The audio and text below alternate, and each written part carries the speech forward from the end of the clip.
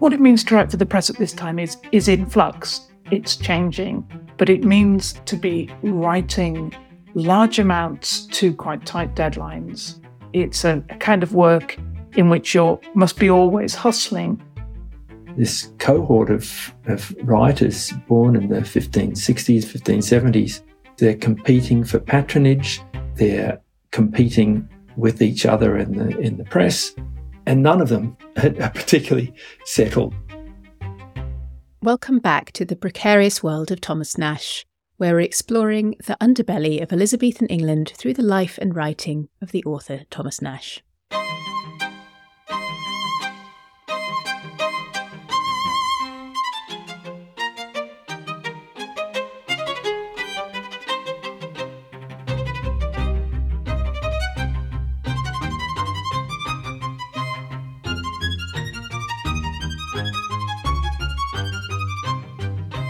My name is Kate de Raker from Newcastle University. In this episode, I'm joined by Professor Emma Smith from Oxford University and Professor Andrew McRae from Exeter University. In the first episode, we heard that the safe jobs that a university degree seemed to promise were actually few and far between for Nashe and his generation of students. And yet there was also opportunity for these young men in what we might now call the creative sector. They'd been trained to write convincingly and to rework the classical stories and characters they knew from their school days. In this episode, I'm interested in what happened once these graduates found themselves working for the relatively new creative industries of the Elizabethan period. One way of making money was to dedicate your book to an aristocrat who in turn for a presentation copy would gift you a payment of on average £1. However, some writers were luckier than others. The writer Richard Robinson, who tended to write religious and patriotic texts, kept a meticulous record of all the gifts and moneys that he had received in his life, along with a waspish commentary which details his disappointment and humiliation by members of the aristocracy. Here he is talking about one such failed attempt at patronage. The Harmony of David's Harp, by me translated out of Latin into English, and commended by George Close, my countryman, preacher of St Magnus Parish in London. Dedicated by me to the Right Honourable Lord Ambrose Dudley, Earl of Warwick, who received my book at my hands, but rendered me no reward for the same. So basically, the Earl of Warwick has broken the social contract here. He gave Robinson no reward at all. Robinson tries again, this time with the 4th edition of this book. A 4th proceeding in the Harmony of David's Harp, dedicated by me to the then and yet Right Honourable Sir Thomas Egerton, Knight, to honour him with my goodwill. His lordship grudging to receive my book, or to render me any reward. His eloquent tongue tripped me in my suit, saying, "What have we here? Begging letters?" Not helping me, poor man, for the commandment's sake, he turned me away because of my poverty. Sir Thomas Egerton also refuses to pay Robinson, instead choosing to humiliate him for, quote, begging money.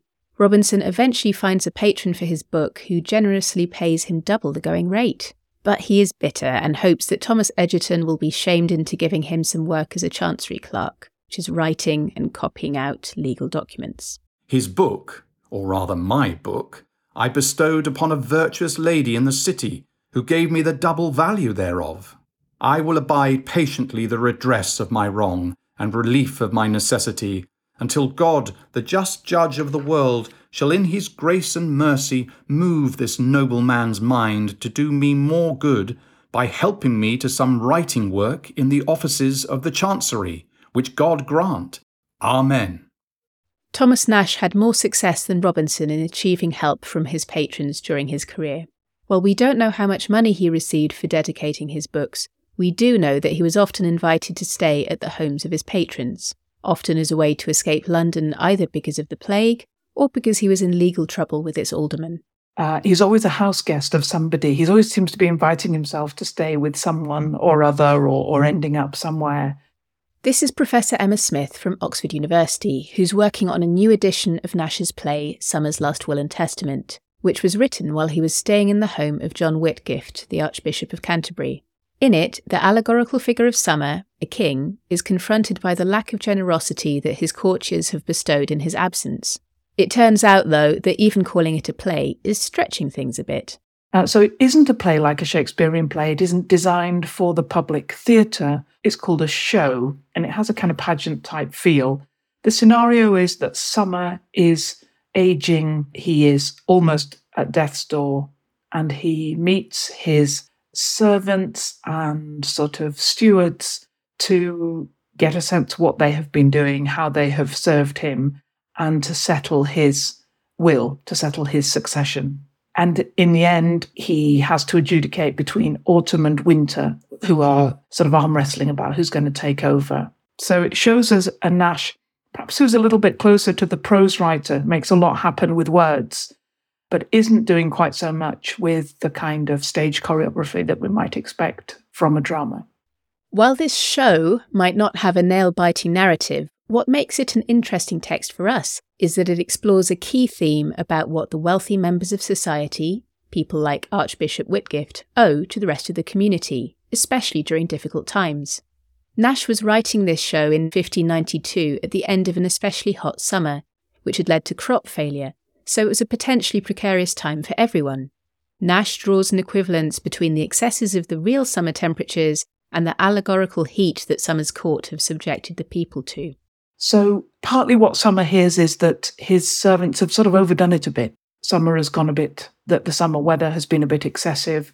So he hears about that, but he also hears pretty much a litany of failure or of self-interest. Most of his servants have not really done exactly what he might hope. And in particular, they tend to have failed with one really key Elizabethan value, Elizabethan virtue, the virtue of hospitality or care, sort of care for others, generous care for others.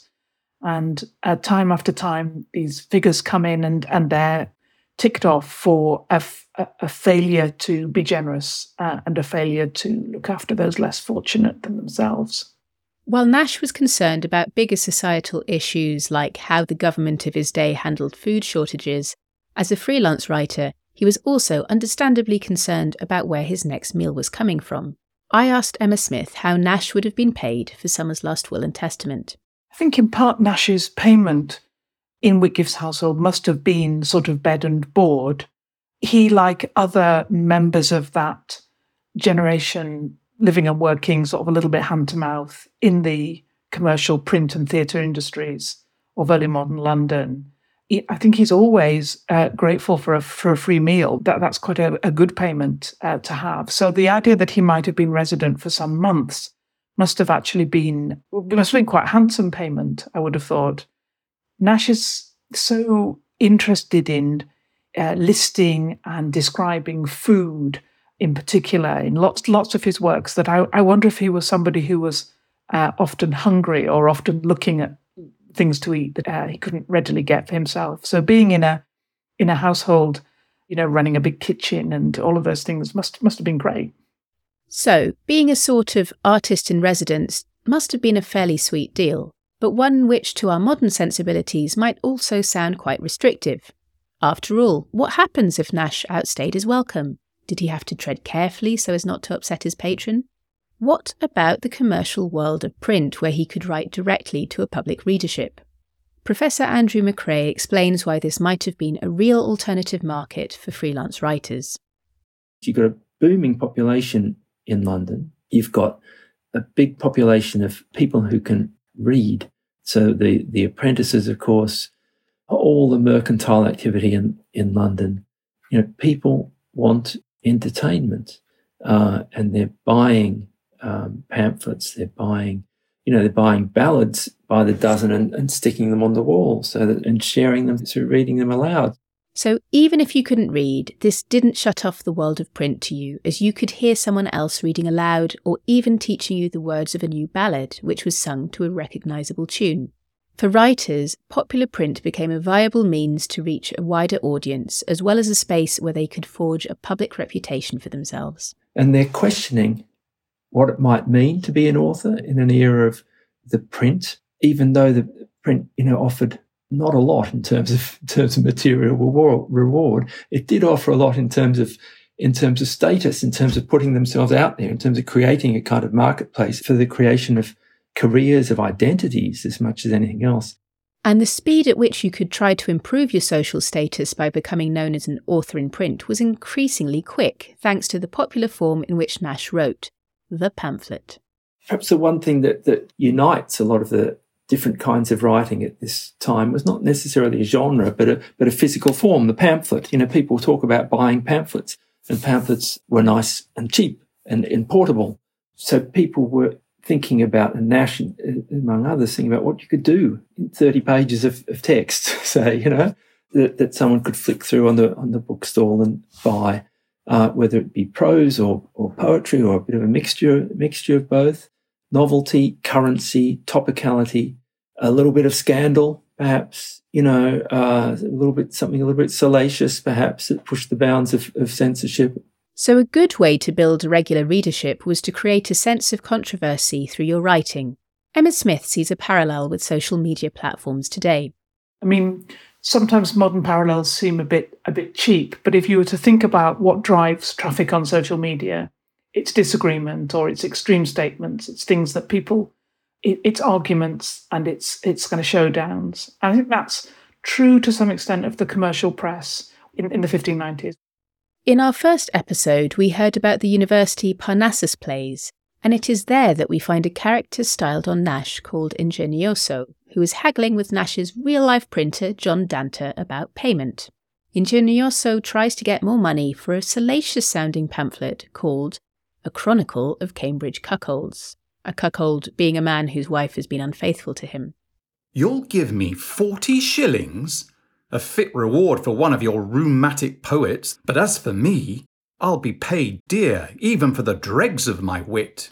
Little knows the world what belongs to the keeping of a good wit in waters, diets, drinks, tobacco, etc.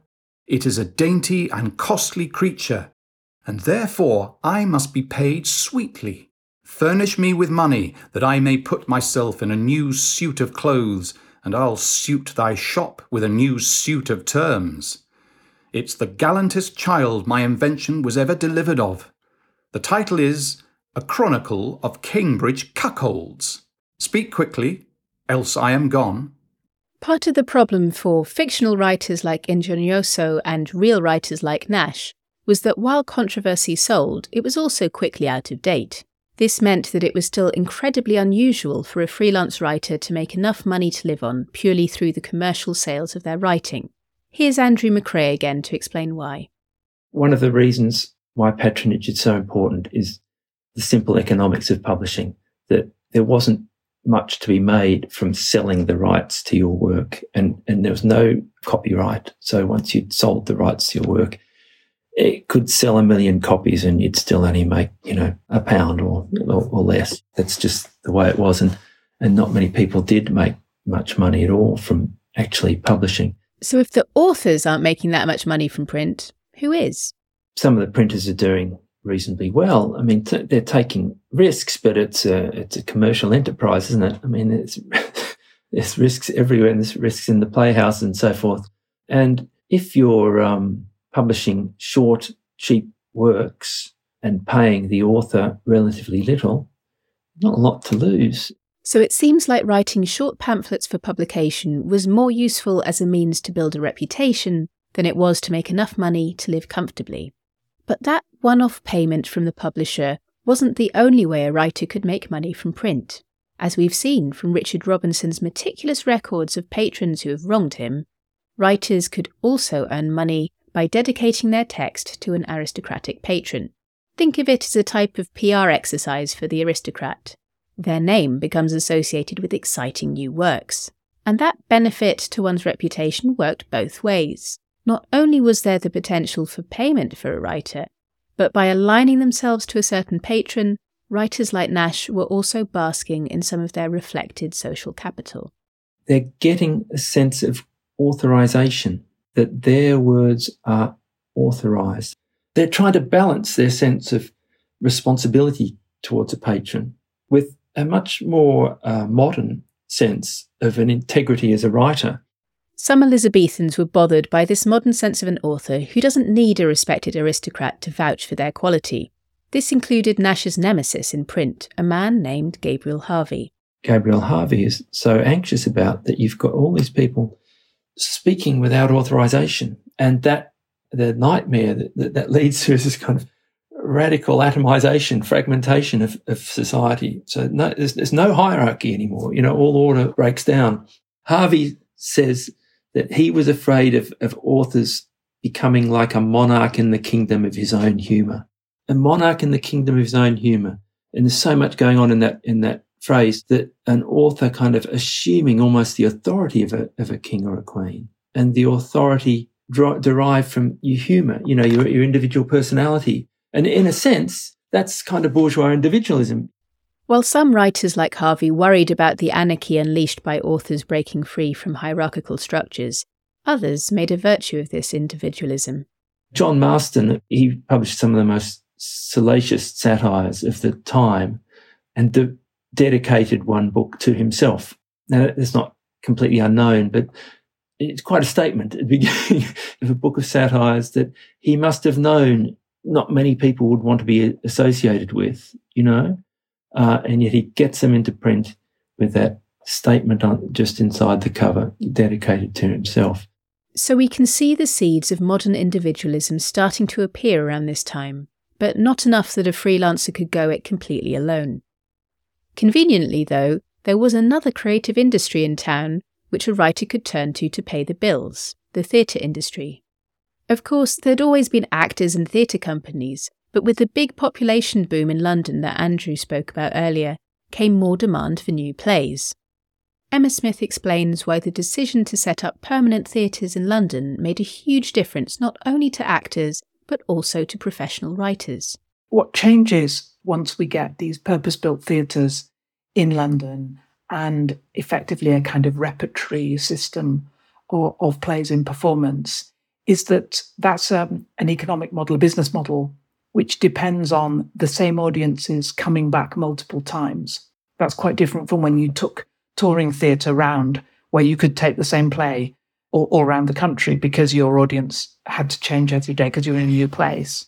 So this is a really sort of high moment. This is a great moment for writers. The playhouses have a real appetite. They're working through play scripts all the time. They want new plays. It's definitely one of the places where university-educated young men can find work in London. And I think one of the really exciting things we're just starting to uncover is a more sustained dramatic career for Nash. We know that he's involved with the Isle of Dogs, which is a controversial play with Ben Jonson that is lost. We have been interested in the possibility of his collaborating with Shakespeare and probably others on the first part of Henry VI and perhaps elsewhere in that Henry VI trilogy. But Nash himself talks about his theatre work as if it is a more sustained part of his kind of portfolio career, if you like, than those few examples that we know of would really support. So while we don't know the titles of the plays that Nash worked on, he does seem to be getting an income not only from patrons, from publishing his work, but also from writing for the new commercial theatres. We have a diary kept by Philip Henslowe, the owner of the Rose Theatre, which tells us a lot about the way playwrights were paid. For example, an old play might be revived, and so a completely different writer would be paid to rewrite certain scenes. This was the case for Christopher Marlowe's play Dr. Faustus. Henslowe paid £4 to the writers William Byrd and Samuel Rowley to update it over a decade after it was first performed. It's possible Nash could have been doing this type of anonymous piecework for the theatres, kind of like a Hollywood script doctor today. I mean, we do imagine that Nash is part of Henslowe's sort of stable of writers who can be brought in to do part of a play or part of work that needs to be done quickly. I think there is a majority of theatre writers who are freelance. It's one of the many ways that our view of the literary and theatrical culture of this period has been distorted by Shakespeare, who is exceptional in lots of ways, not least sort of economically. Indeed, what set Shakespeare apart economically speaking was that he was not only a writer, but an actor and, importantly, also a shareholder in the theatre company he usually wrote for, the Chamberlain's Men. That meant that he took home a portion of the money made at the box office. So Shakespeare's, he is a writer attached to a theatre company and also an investor in that company. So he has a different payment structure, both for what he writes himself, but for how the theatre performs commercially. Nash is much more dependent on being given commissions. If we're thinking about precarity, then Shakespeare was in a relatively stable position. As an in-house writer, he's not having to go out and persuade different theatre companies to employ him. In contrast, Nash really has to hustle, whether he's securing himself a writer-in-residence position with an aristocrat, pitching new ideas to a publisher, or looking for piecework with the commercial theatre companies. Well, to write as a kind of freelance writer, probably then as now, is to have periods of enforced quiet, perhaps which are rather worrying in terms of cash flow, and then periods of extreme activity and deadline pressure. I think that must have been how it was for Nash, that it's not a career that pays in any steady way. Nash writes about this experience of interrupted cash flow in a text called Have With You to Saffron Walden, which was essentially an extended takedown of his nemesis, Gabriel Harvey. 2 or 3 times a month, Nash says he has to put his other writing projects on hold and, as he puts it, prostitute his pen by writing fashionable erotic verses for foppish aristocrats. Twice or thrice in a month, when the bottom of my purse is turned downward and my conduit of ink will no longer flow for want of reparations, I am fain to let my plough stand still in the midst of a furrow and follow some of these new-fangled Galliardos and Signor Fantasticos, to whose amorous Vienneyas and Keepatheth I prostitute my pen in hope of gain. Nash is responding to Harvey's accusation that he writes only what is popular or new-fangled, rather than what is useful to society. Harvey had also accused him of being idle or lazy, which Nash also rejects, saying that he spends his days pounding the streets in search of writing work.